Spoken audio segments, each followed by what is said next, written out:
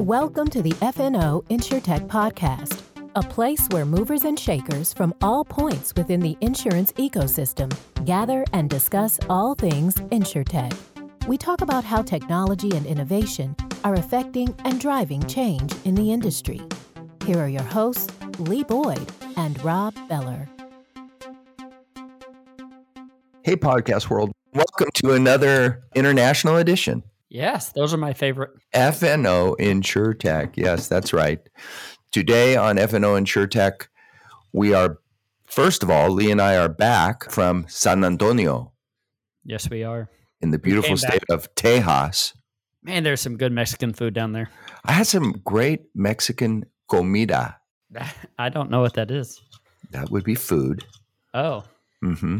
In the hood. We shared fajitas and awful service. We paid $47 for a plate of fajitas that wasn't as big as the plate of fajitas you get at Taco Bell. No, it wasn't very big. The service kind of went downhill. It wasn't our best experience. That aside, we loved San Antonio. Loved it. Mi amor, San Antonio. Huh? It goes on. There's more. I hope not. We saw many friends. We're back from PLRB. For those of us in property claims, PLRB is a big, huge event for us. It's our big event. And our team at Alacrity, we sent about 15 people or so to San Antonio, Texas to attend PLRB. And we had a great time and saw a lot of people that we haven't seen, some for probably 3 years. Right, Lee? Yes, absolutely. It was wonderful to walk down the halls and to see old friends that we hadn't seen in a long time, but to be able to pick up right where we left off. Lots of hugging. Today we have with us Andy Yeoman, who's the co-founder and CEO of Concirrus, a really interesting tech-forward company that is going to introduce itself to us today.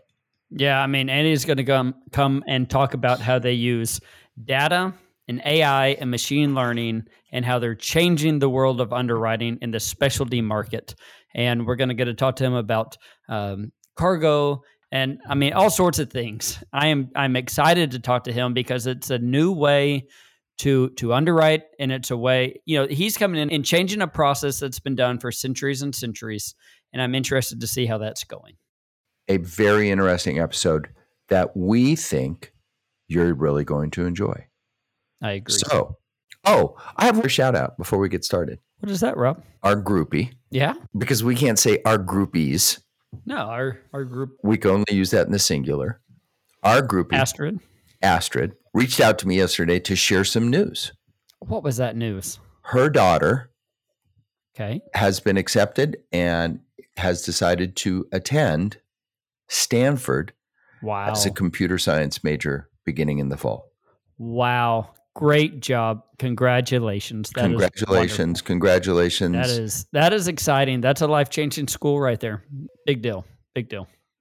Thank you for sharing the news, Astrid. And thank you all for being here with us. And without further ado, let's get to our episode with Andy Yeoman, CEO, co-founder of Concirrus.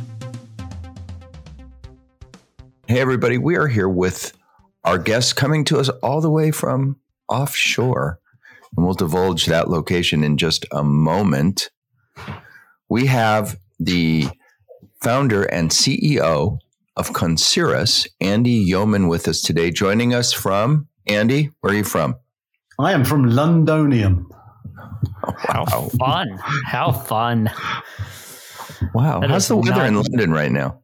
It's variable. Today we've had sunshine and we've had ice storms. So it can go either. It's like one of those genuine 4 seasons in a day kind of things. Yeah. You basically need to take your entire wardrobe with you when you go to the office. Wow. Anything could happen. Wow. Has the weather changed?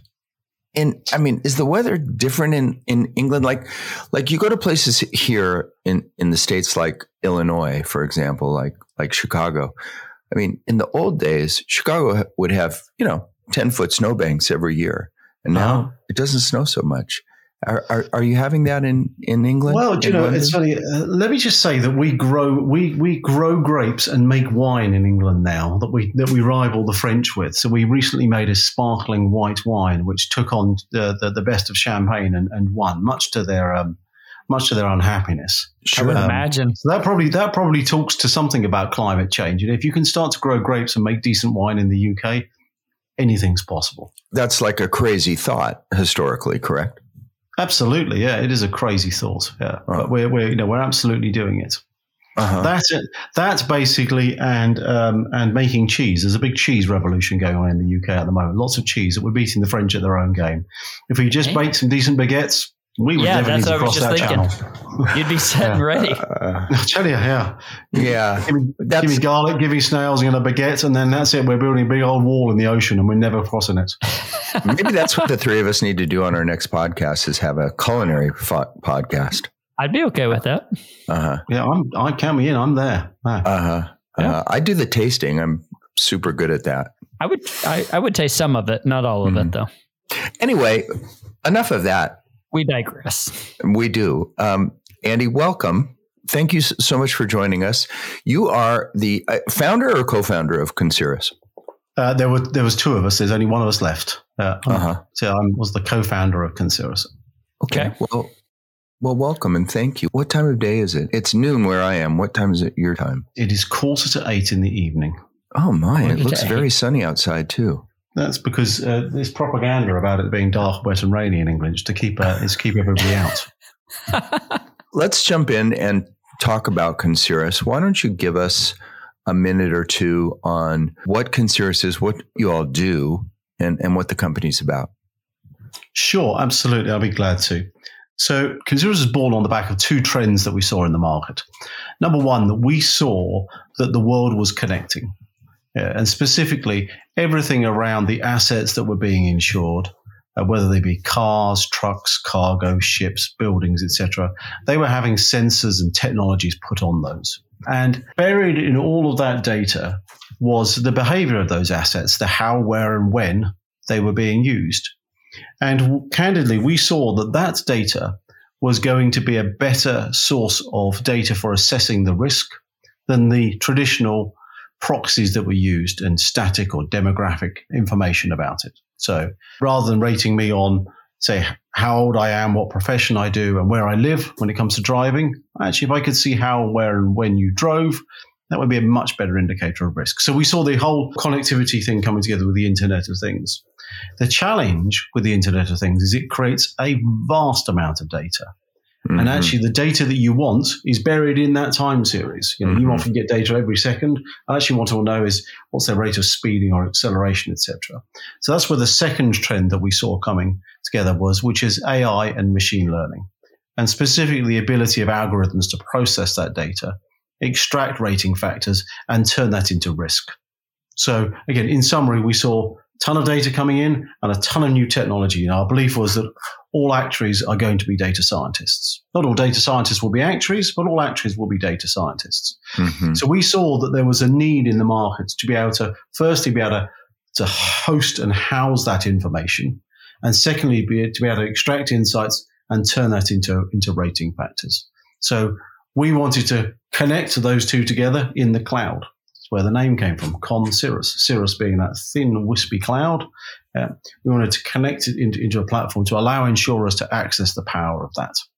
And that's what we've been doing now. We've been doing that for about 5 years.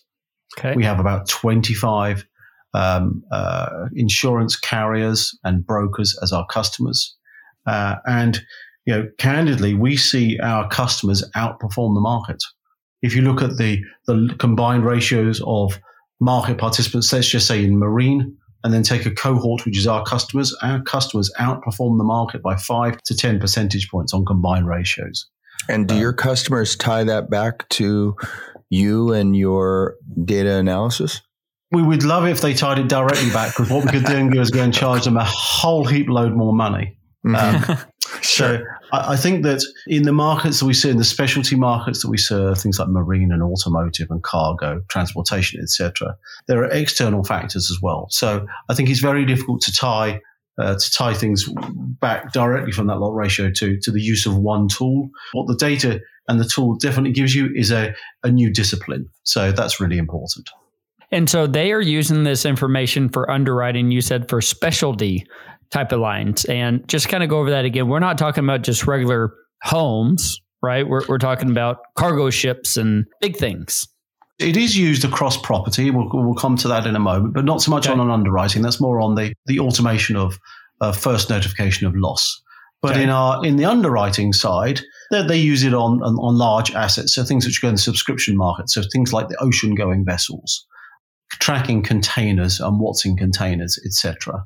And as I say, we monitor, by way of example, we monitor every commercial vessel in the world, where it is every 15 minutes. And we turn that into behavior. So how fast has it traveled? Which ports does it visit? Did it anchor up outside a port, etc.? And then the real magic occurs in that we combine in our platform, we combine the policies that people have written, the claims that they've had, and combine that with those behaviors to then say, actually, these behaviors A, B, and C, they predict the claim. So it means if I see a fleet of vessels offered to me to ensure that I've never seen them before, I can go, well, how do they behave? And then what does that behavior tell me about the likelihood of them claiming? Wow. And we see those models, as I say, you can stand them toe to toe with the GLMs, general linearized models, that they've been using for years, and they massively outperform them.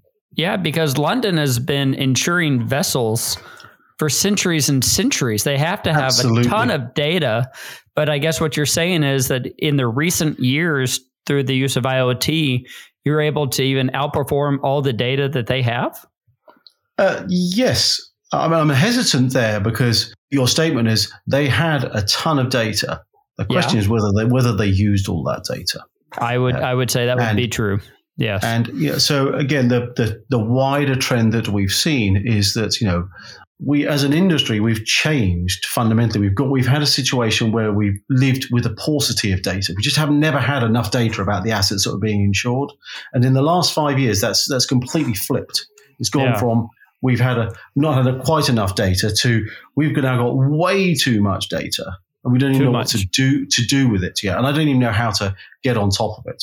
So what we've done is introduce the tools that allow people to get on top of that data, understand it, extract meaning from it, and then apply that to decisions.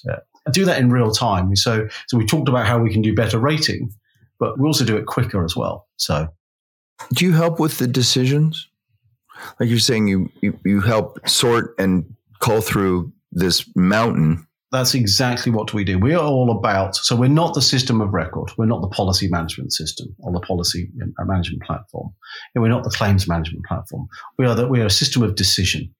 So again, if you look at a point of underwriting, our tools will go through an inbox where you've been sent maybe 100 submissions that you need to potentially quote on. We'll sort through those 100. We'll price them. We'll triage that and say, out of those 100, these 5 are the ones you should pay attention to because these will improve your loss ratio the best. And then when you get into those 5, it will say, this is how you should price it, and this is why. The system will explain why it's pricing at the prices it is, and it helps you get to a better decision.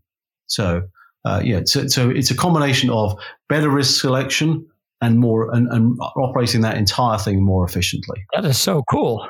Does it also spit out recommended rates? It spits out recommended rates. It spits out line sizes because we're a subscription market. It will optimize deductible structures for you. So it really helps. The underwriter do a better job. It's like this really smart person that you have in underwriting, except it never asks for a day off. The easiest analogy, and everyone gets this, is it's a bit like Google Maps. Okay. So and you think of the journey that Google Maps went on. I'm old enough to remember that you used to have like an A to Z book where you had to look up where you were going. If you're in London, you were a taxi driver, you took a test called the Knowledge. I was very experienced. And then back in the late 90s, along came Yahoo, and they put out Yahoo driving directions. And that was great because you could put in where you were going. and it would print out a set of turnings for you. Yeah, you had to drive whilst reading the turnings. That was, and it would give you some ambiguous things like take ramp to ramp, and if you got lost, it wouldn't help you and things like that. The next generation of that technology was TomTom. Oh yeah. So TomTom, you put your device on the dashboard. That was great. Yeah. But then, so if you took a wrong turn, it'd get you back to the route. It would never change that route. I mean, they could have physically removed the road, and the TomTom would still want to send you down there. And then you got trucks stuck under low bridges and cars stuck in rivers. And people would say, well, I went that way because the device told me to. They wouldn't apply any logic to it. But now you've got Google Maps, and Google Maps is great. It gives you options. It says, hey, listen, if you turn left, it's 1 minute quicker. If you turn right, it's a mile shorter. And you actually, I'm going to go straight ahead because there's a Starbucks over there. Other coffee shops are available. But, I'm going to go that route there. So it gives you choices. And the nice thing about driving with that is you never have to worry about being lost. It gets you there. So our technology is the same. Our technology operates fundamentally the same principle.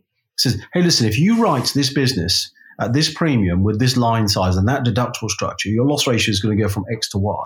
But if you write it with this line size and this deductible structure, it'll go from to 89% or whatever. It's up to you. You are the driver here. We are just going to give you the options. If you turn left, it's this. If you turn right, it's this. So we very much believe we empower the underwriter rather than replace them. Yeah, I would say that absolutely empowers them where they can make that choice. And so we talk to a lot of companies who use IoT in homes and just your regular home. But I'm curious, what data is being captured from cargo or marine vessels? What data is being collected that you can actually use in the underwriting world? I just want to add to that. You talked about how assets behave. So if you could kind of tie those together, I think that'd be great. Sure. So the short answer is that, everything about a vessel these days is monitored. Clearly, we know where it is. We can then look at what weather patterns it's sailing through at the time. We can look at what the performance of the engine is. So what's the engine running speed at the time, et cetera, et cetera. And we combine about 50 different data sets about the marine environment. And from that, we calculate behaviors. So a simple behavior could be, hey, what speed is it going at? How many miles has it covered? How many minutes did it sail at night? How many minutes did it sail in the day? We get about 1,500 of these various parameters, from the obvious to the really obtuse. The data science team generates some real strange parameters. So those are what I would call behaviors. Okay. The challenge is, as I say, we have about 1,500. The challenge is typically an underwriter might use 5 parameters historically. And you could argue that 5 is probably too few. 1,500 is definitely too many. Yeah. So that's where the AI comes in. The second lot of AI actually figures out which of these parameters are useful. And it turns out that actually predicting the behaviors of a cruise ship in the Caribbean are different from a cruise ship in South China Seas, right? And a bulker in Europe. They all use different factors. So the great thing about it is you have this really complex machine learned model that the system can generate, and it's fully explainable. So that's how we generate behaviors, and that's how we use them in the product. So do you ever look at wrecks or things like that have happened? Like here recently, right? We had a boat in the Suez Canal that caused a lot of issues. We had a boat that caught on fire and took down a bunch of cars. Do you ever take that and then feed it back into the system and say, hey, this happened because of these issues? Or do you even maybe look at the records and say, hey, we actually could have caught something like that? Yeah. So the short answer is yes, but we don't look at it and feed it back in the system. That's what the system learns. I see. The system looks for which behaviors correlate to claim. And it turns out that not only is behavior a better correlation, it's also a causation factor. So, hey, people that drive too fast in their cars have accidents. People that sail in shallow waters run aground. So what you can see is you can actually see the behaviors that lead up to claims. So it means that if you see these behaviors happening before the claims happen, you have a chance to do something about it. Do you ever remember that Tom Cruise film, Minority Report? his pre-crime. It's exactly the same principle as that. You just don't have to dress up in leather and jump out of helicopters. If you want to do that, we're fine. Do you keep track of like the captains? Like, is Captain John Smith, a more dangerous pilot? Like with Otto, the car is agnostic.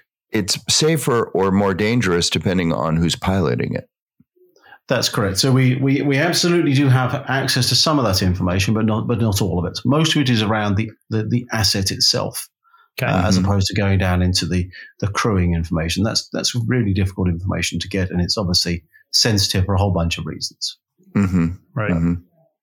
But, we live in a strange time, so if you look at one of the accidents recently where one of the ships ran aground, this is a ship that had all of the basic navigation, the advanced navigation systems.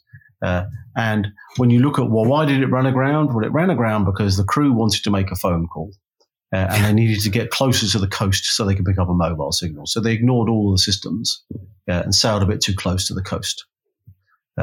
So it's difficult to legislate for those sorts of things. But what we do see is our customers using the data to try and head off those claims, to say, hey, listen, you're about to go into a port where we've seen these sorts of incidents. I'm going to give you the information ahead of you getting there.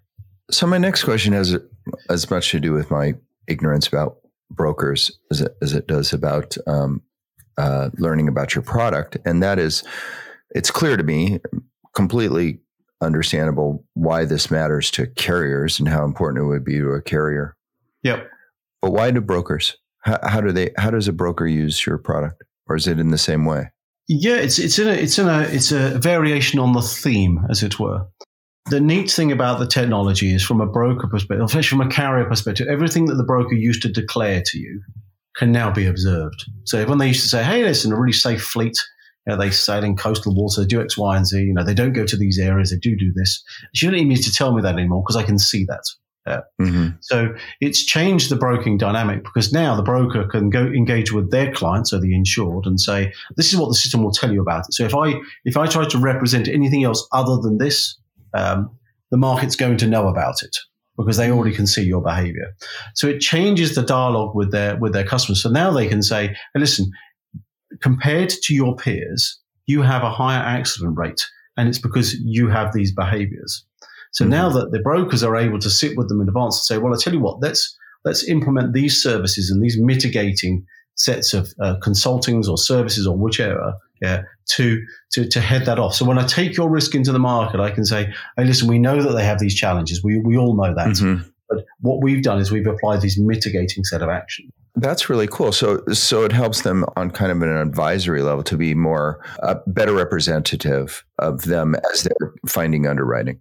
You're absolutely right. This is to be more proactive, and it actually generates. They're going to make fees out of the broker, but this generates additional fees for the broker as well. That's amazing. I want to talk about climate change real quick. We started off the podcast talking about how weather in different cities is different than it was, years ago. Like here in Texas, we actually get ice now, and every year it seems like we get ice when we used to never get ice. But how does the machine you have created, right? This AI machine learning device, how does it take into account climate change, which is so huge when storms are stronger than they've ever been, winds are stronger, water levels are up and down. What are you doing to take into account climate change? Sure. So there's two or three areas and two or three ways that it affects us, and we can come on to property as well and what that means. But from a marine perspective, this means that a passage like the Northwest Passage going effectively over the top of the planet instead of going around the middle of it, if you like. Yeah. From a sailing route, that means that new passages are opening up, and so the risks there are unknown. If you break down in some of these places, there's no infrastructure to help you out, because they're not established sort of sea routes. So the system's having to learn what the impact of climate is as it affects things like sailing routes and some of the infrastructure services. That's a different market altogether. Right. So we're seeing, to your exact point, you have ice storms down in Texas. You see the hurricane seasons starting earlier and being more severe in North America. And we're seeing that I think it was in 2021. The natural disasters were on the rise across the US. I think 1 in 10 homes was affected in 2021, and that creates a huge burden on insurance companies, and specifically on their claims teams to be able to cope with that. So what we're looking at is in the technology is, can we use tech to help solve this problem on behalf of both the insured and the carriers? Okay. And we've developed some technology that uses, again, AI and machine learning to interpret satellite images to understand and assess damage after these cat events. So whilst we can't control the cat events clearly, but what we can do is help there be a better, more timely response. So if you're able to assess, as we do, we're able to assess a storm's come through, which properties have been damaged, what's the level of damage, and get on top of those claims immediately. So your tool must be finding insights almost first, ahead of when they're clearly apparent, and particularly in something like climate change, which is occurring as we speak, right? Climate change is in the process of kind of rolling out, if you will. We can't sit here now and say, boy, I wonder what this is going to look like 400 years from now. We're concerned about what it's going to look like 15 years from now. We're in the middle of it. And so is your tool digesting all this data and information and coming up with insights almost ahead of the game, certainly ahead of the people? Yeah, so there are tools that will have a sort of prospective view on where storms might come in the future. That's not us. We're solving in the case of property, we're solving a very immediate problem, which is, as an insurer, if you insure properties and a storm comes through, I want to be able to serve the policyholders better. I want to be able to get on top of those claims before the policyholders contact me. I want to be able to get on there before a contractor has maybe got them to assign the benefits to them, so they don't get claims inflation. So what we're doing is using satellite imagery and other aerial imagery to assess, hey, a hurricane came through this town. I want to know there are 50,000 homes in this town. I want to know which ones of those homes are damaged so I can do something about that. So that's what this tool is doing, is within 24 hours, it's making that assessment. What about markets? So you're currently over in the England market, right? Over in Europe there a little bit. Yep. What other markets are you currently serving? So we're trying to be a global organization. Clearly, we're a relatively small UK company. Let's say the property side of our business came through an acquisition of a Boston-based company called Spark Insights. Okay. And that we've really used Spark. Spark, that's now called Quest, is our property product brand name. So it's called Quest Property. So we're using that as our springboard into the US market. Although I have to say, most of our customers are international anyhow. Right. We've been selling out of London into the US and into Asia. So I would say about 25 customers, probably 5 to 10 of them operate on an international basis. So is the US property market a goal for you to actually sell your product to the insureds who really, the carriers who really focus on the property market in the US? It absolutely is. You haven't quite got an exclusive on hurricanes, but you do seem to have a majority vote on them these days. We do. They seem to enjoy our coast. Mm-hmm. I think that's really, really big. What really interests me was how you said it goes in and it starts selecting, all these people want rates, and your technology can say, hey, out of these 100, these are the ones you need to look at first. Yep. And these are the ones that we think that you ought to quote. And I think for a lot of the startups, a lot of our listeners are insured techs, and they're working with carriers to get out there, and they're always looking for tools. So I think this is a really impressive company, if you ask me. Well, I would agree wholeheartedly. But I think that's no doubt. No modesty there. If you look into the MGA market now, and I think you have to have some magic in there. You have to to be an MGA these days. You have to have some mastery of data, and you have to have a differentiating view. And our pitch to the MGAs is that we provide that analytics capability, and all the statutory reporting you need to make on the side of it as well. So that's nice. Yeah.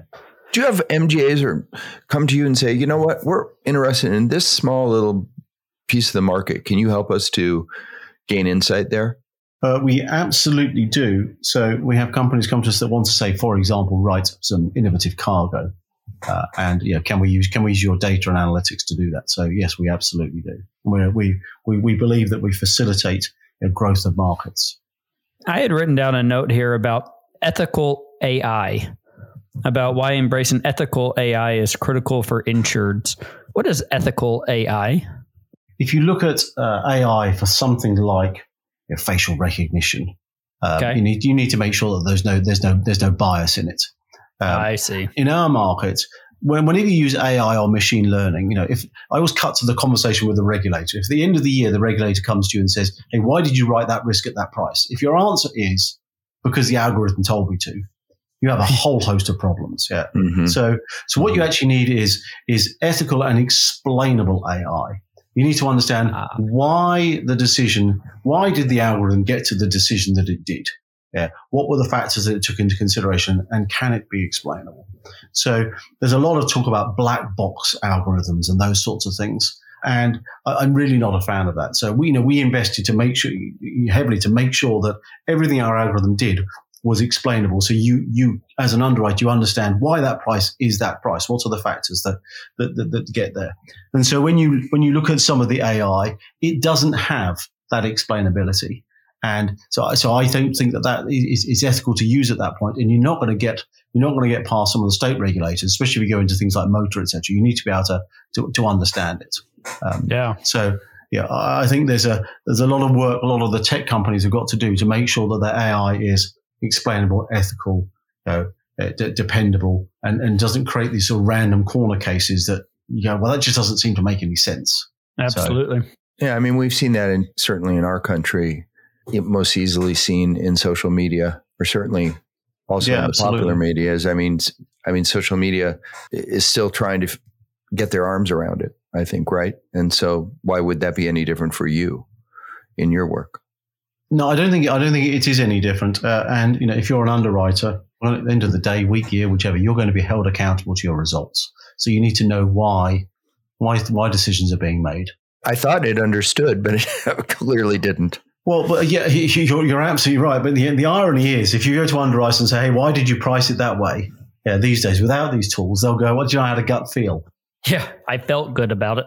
Yeah, it felt like a good risk. What does that mean? Yeah, so that can't. There's a bias in everybody. Yeah. And so that just doesn't work. But when it comes to applying algorithms, we're held to a higher standard than the individuals. So, are you using this in the auto market at all? I know you primarily are in ocean-going vessels. Are you using the auto market? Because here in the United States, I'm sure around the world, telematics has grown tremendously. And we've actually had people on the podcast who've said that the problem with telematics is that they're not necessarily effective in properly rating a policy. Are you guys working in that? And can you talk about that for a minute? Sure. So we do work in the automotive area, but we only work in commercial fleets. Mm-hmm. We had a dabble into personal lines, but it wasn't really a market. It's a very, very busy market. Mm-hmm. Sure. So we work in commercial fleets again to understand the behavior of the trucks. And how that correlates to risk and claims, etc. Mm-hmm. The principles move from one to the other quite seamlessly. Mm-hmm. Sure.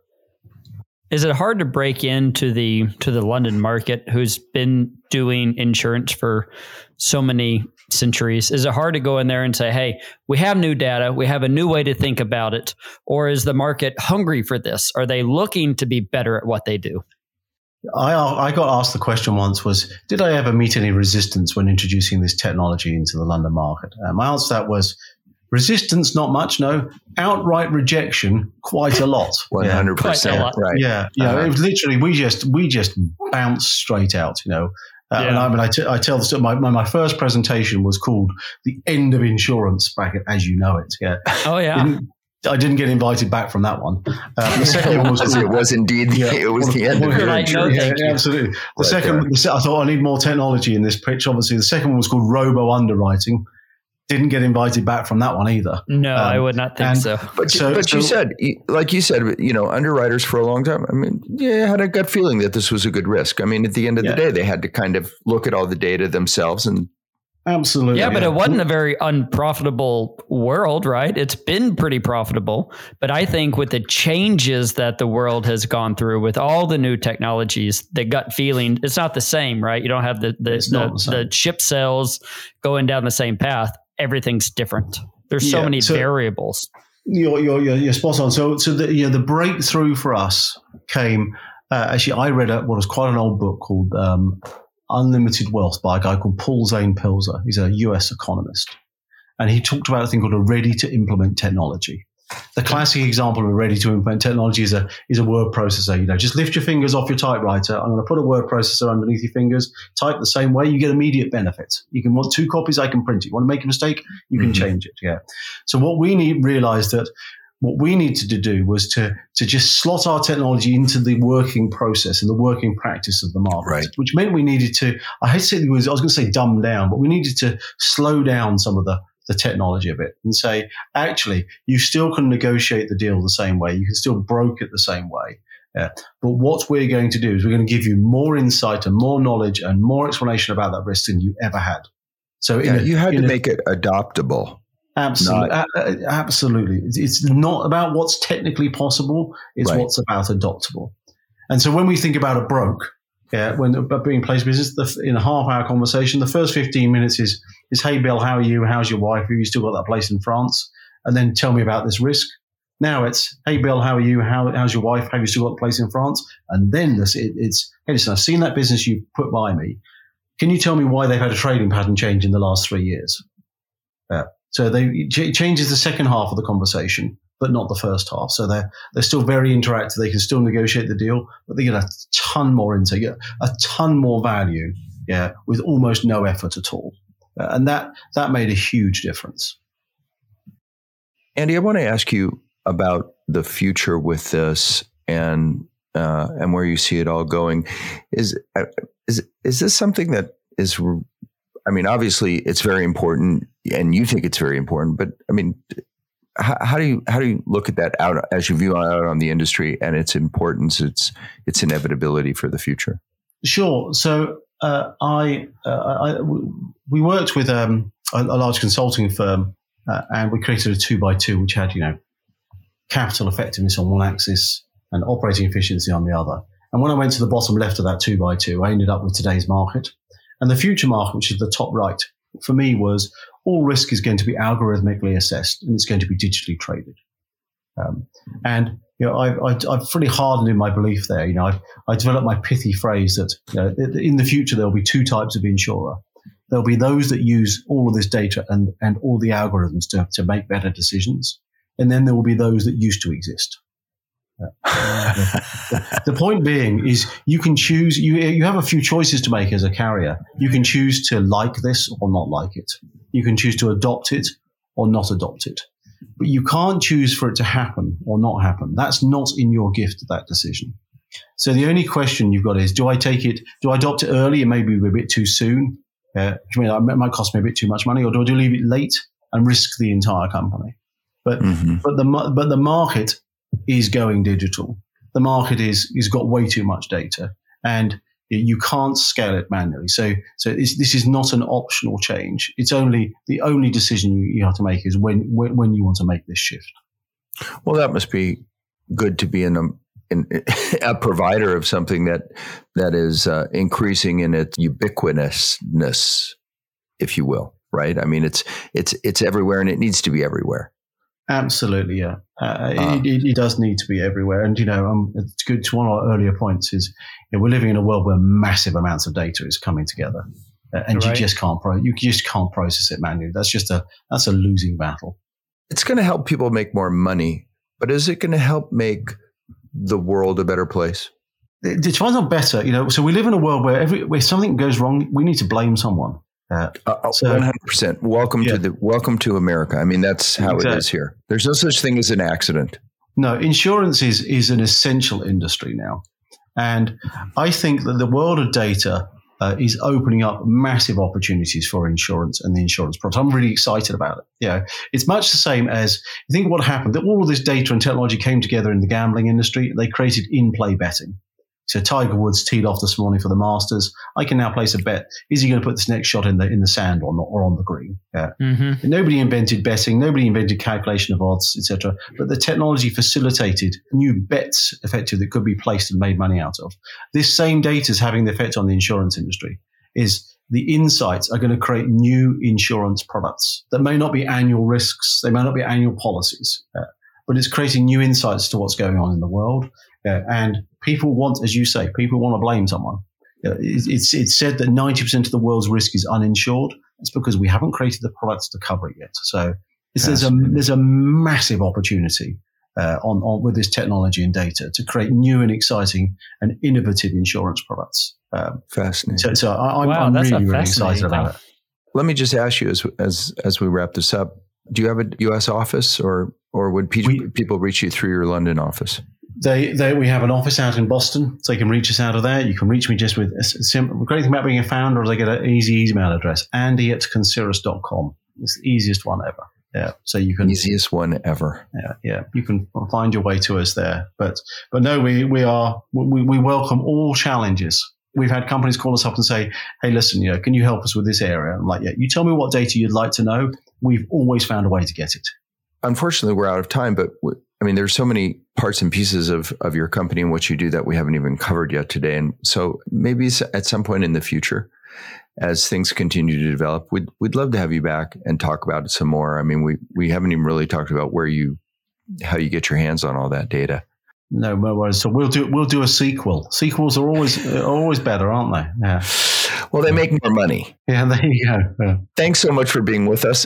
Fascinating company, fascinating work. And for Lee and I, honestly, one of the best parts of doing this podcast is just like today, like where we learn whole new things about whole different things that are going on than where we spend our time for a living. And so we're very grateful and really glad that this happened. Thanks, Andy. It's a genuine pleasure. Thank you.